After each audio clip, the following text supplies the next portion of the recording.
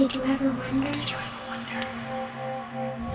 I do. Did you ever wonder why the sun always rises, but the stars never fall? Why dry land is never satisfied by water? And why fire never says enough?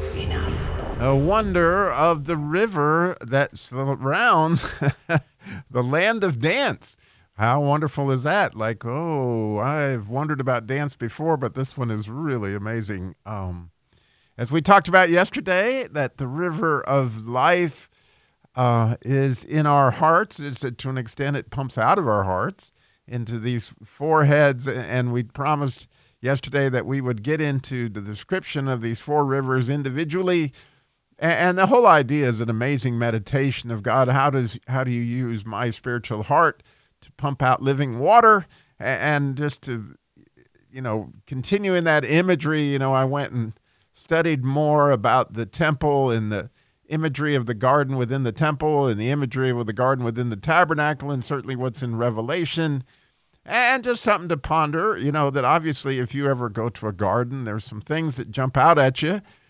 Colors are one thing that really jumps out at you, especially the color red. And there you can see that in both the temple and the tabernacle, there was plenty of that.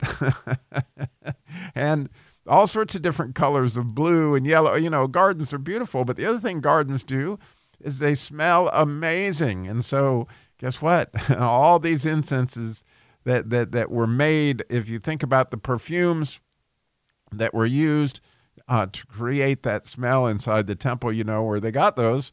Well, many of them from the resin of trees, and many of them were from flowers, right? And so it's the whole idea of a garden is you get all that. And if you've ever been in one, the smells I'm talking about. And so it's really, really cool as you think about, wow, how does all this practically flow out of my heart? And so as we get to what we're going to talk about today, we'll just pick it up in Genesis chapter 2, verse 10. And it says, a river went out of Eden.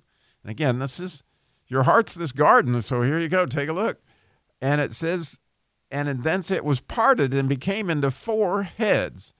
And the name of the first is the Pishon, and that is it which compassed the whole land of Havilah, where there is gold.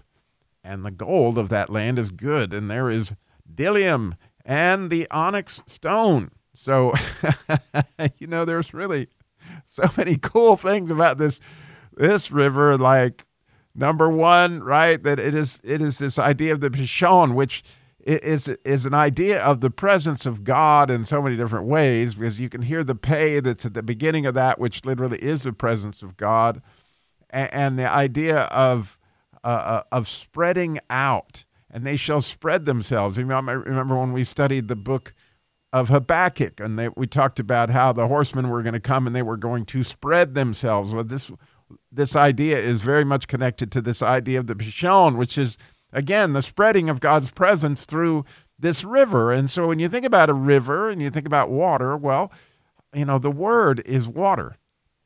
And sort of one of the things I was thinking today is that in order for a river to flow out of me, it's got to first flow into me, right? And I've got to study the word so that it can flow out and go deep and wide, like we're talking about the Pishon, or sometimes it goes out as a fountain, like it did sort of from yesterday. We'll talk about that one, a different river. But these rivers all have something unique about them, and it's in their name, which has to do with their identity. And of course, they're a picture of something that is actually in the garden of God.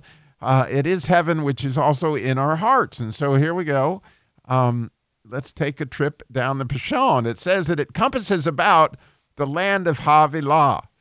Now, Havilah is a beautiful, amazing word. You can hear that H sound in the beginning of it because it begins with a het, like the word hesed, and like many words that have to do with our union with God. And so that word Havilah actually is the word for the land of dance. And so I couldn't help but think about this river that is compassing about, I see whirlpools as they're twirling, because this particular dance is a marriage dance. That's why it starts with a het, right? And I don't know if you've been to many weddings where they danced, but it's, the excitement of this marriage is unbelievable, and dance is a result of those things. And so the idea of Havilah is really going to get into why the Pishon causes this kind of thing. Like as people really, really become more united with God, think about it. At some point in time, something you said made some impact on somebody. You planted a seed of the Word of God somehow, and they got to know God, and they got to dance with God, which is essentially what this idea is. And of course, when you think of this idea of dance, I immediately thought of the Song of Solomon, right? And when you look at the, how beautiful, or the, what will you look at in the Shulamite? Would you look at her as the dance of Manahaim? And that dance, right, precedes, how beautiful are your feet and shoes. The idea of the dance and feet are really connected, but you can see that the word feet begins with a pay because it has to do with God's presence and or somebody being present, as the case may be, because their feet are there. And the idea of dance, they're actually using those two letters that are the prominent word in Havilah, which is a het and a lamed. And so that lamed is what we aspire to be with God. In other words, when the lamed is the letter that goes the highest above the line as we aspire to be with God. And so you think about this dance.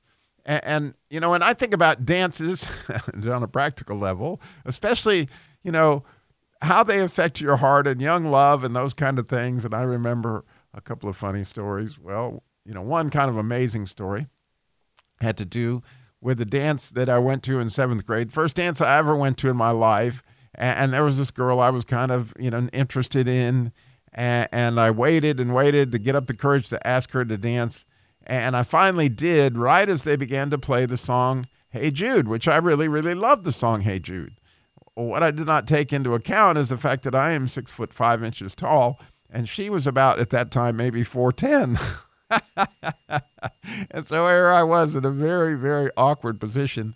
And if you ever listen to Hey Jude, that song goes on and on and on and on. If I'm not mistaken, it might even be 11 minutes. I forget how long it was, but I know that it was excruciatingly awkward, right? Because here I am bent over like a tree trying to slow dance with this girl. So it made an image on me that I've never forgotten, but nonetheless, there's this idea of young love. And then actually the first girl I ever went out with, her name was Susan Siemens. And the reason that I asked her out was we did this square dancing thing. The fact that she would even dance with me, she was absolutely a beautiful girl, and she had a beautiful personality and a beautiful smile. And she was quite often my partner in this square dancing thing we were taking in high school. And oh boy, did that it flip my switch. When I've talked about before that I would go down to the street where she lived, that's the girl. It was Susan Siemens. And it's amazing how that dancing led to that. And it was a square dance kind of thing. But then I can't help but think of the dance that my daughter just had where, in her wedding. Oh, the joy that was there in that dance.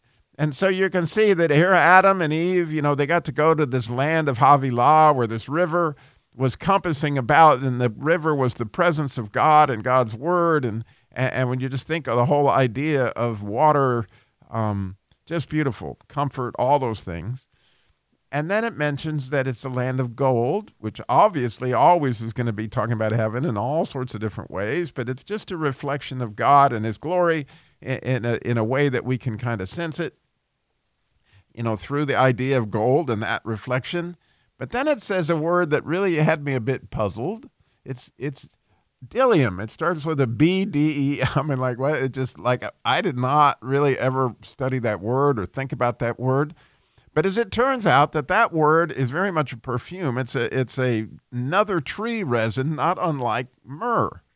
And so that bdellium, when you walked into this land of Havilah, undoubtedly, one of the things that you would sense, besides the dancing idea, is the smell of this bdellium. And apparently bdellium is pretty much a Bible word, because I'd missed it too, that one of the descriptions of manna was that it looked like bdellium.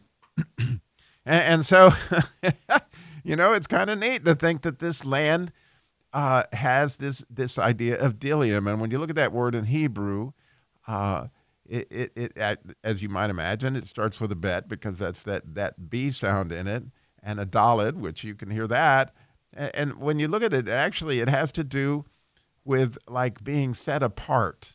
And water does that. It's really cool when you think about this river that's going to create this bdellium, and water sets things apart. Like if you're going to pan for gold, right, you're going to need some water in order to pan for gold, and it helps you separate things. And so part of that living water that's coming out of your heart as you begin to meditate on this and ask God to fill your heart so that it can flow with this water and this land of dance, you can think about the amazing fragrance of flowers and of fruitfulness that's going to come from that, and this idea of being set apart by him. And so, there. And then this last idea is it's a land of not just onyx stones, it says the onyx stone. And you may know that onyx stone is kind of an indication. You can see that when they did the offering in Exodus, that they were asked to make an offering of their onyx stones. And so it seemed to be a whole group of the stones that were in the ephod, right? And the word, when you look at it, has everything to do with identity, because it almost looks like the word name.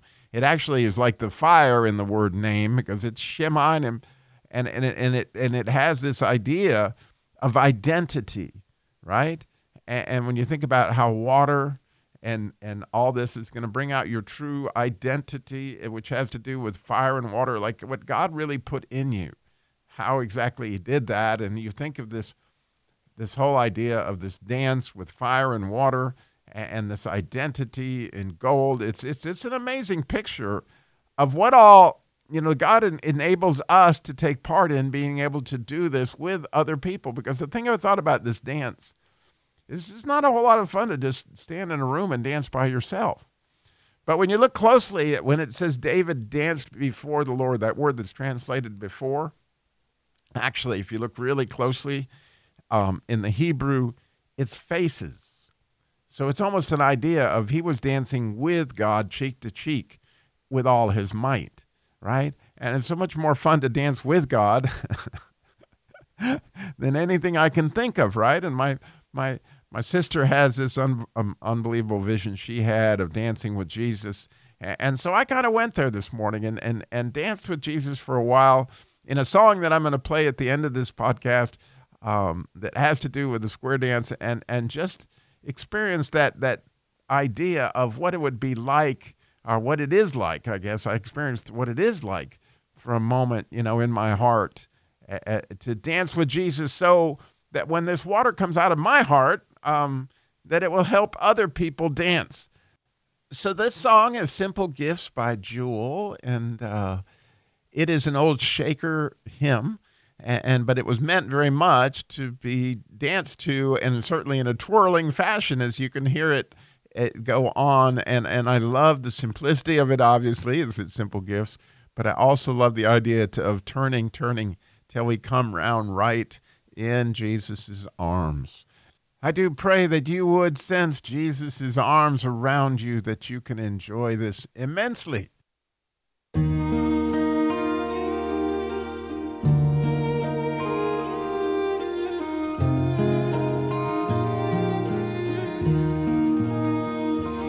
It's a gift to be simple, it's a gift to be free, it's a gift to come down where you ought to be. And when we find ourselves in the place just right, we'll be in the valley of love and delight. When true simplicity is gained, to bow and to bend, we will not be ashamed. To turn will be our delight, till by turning we come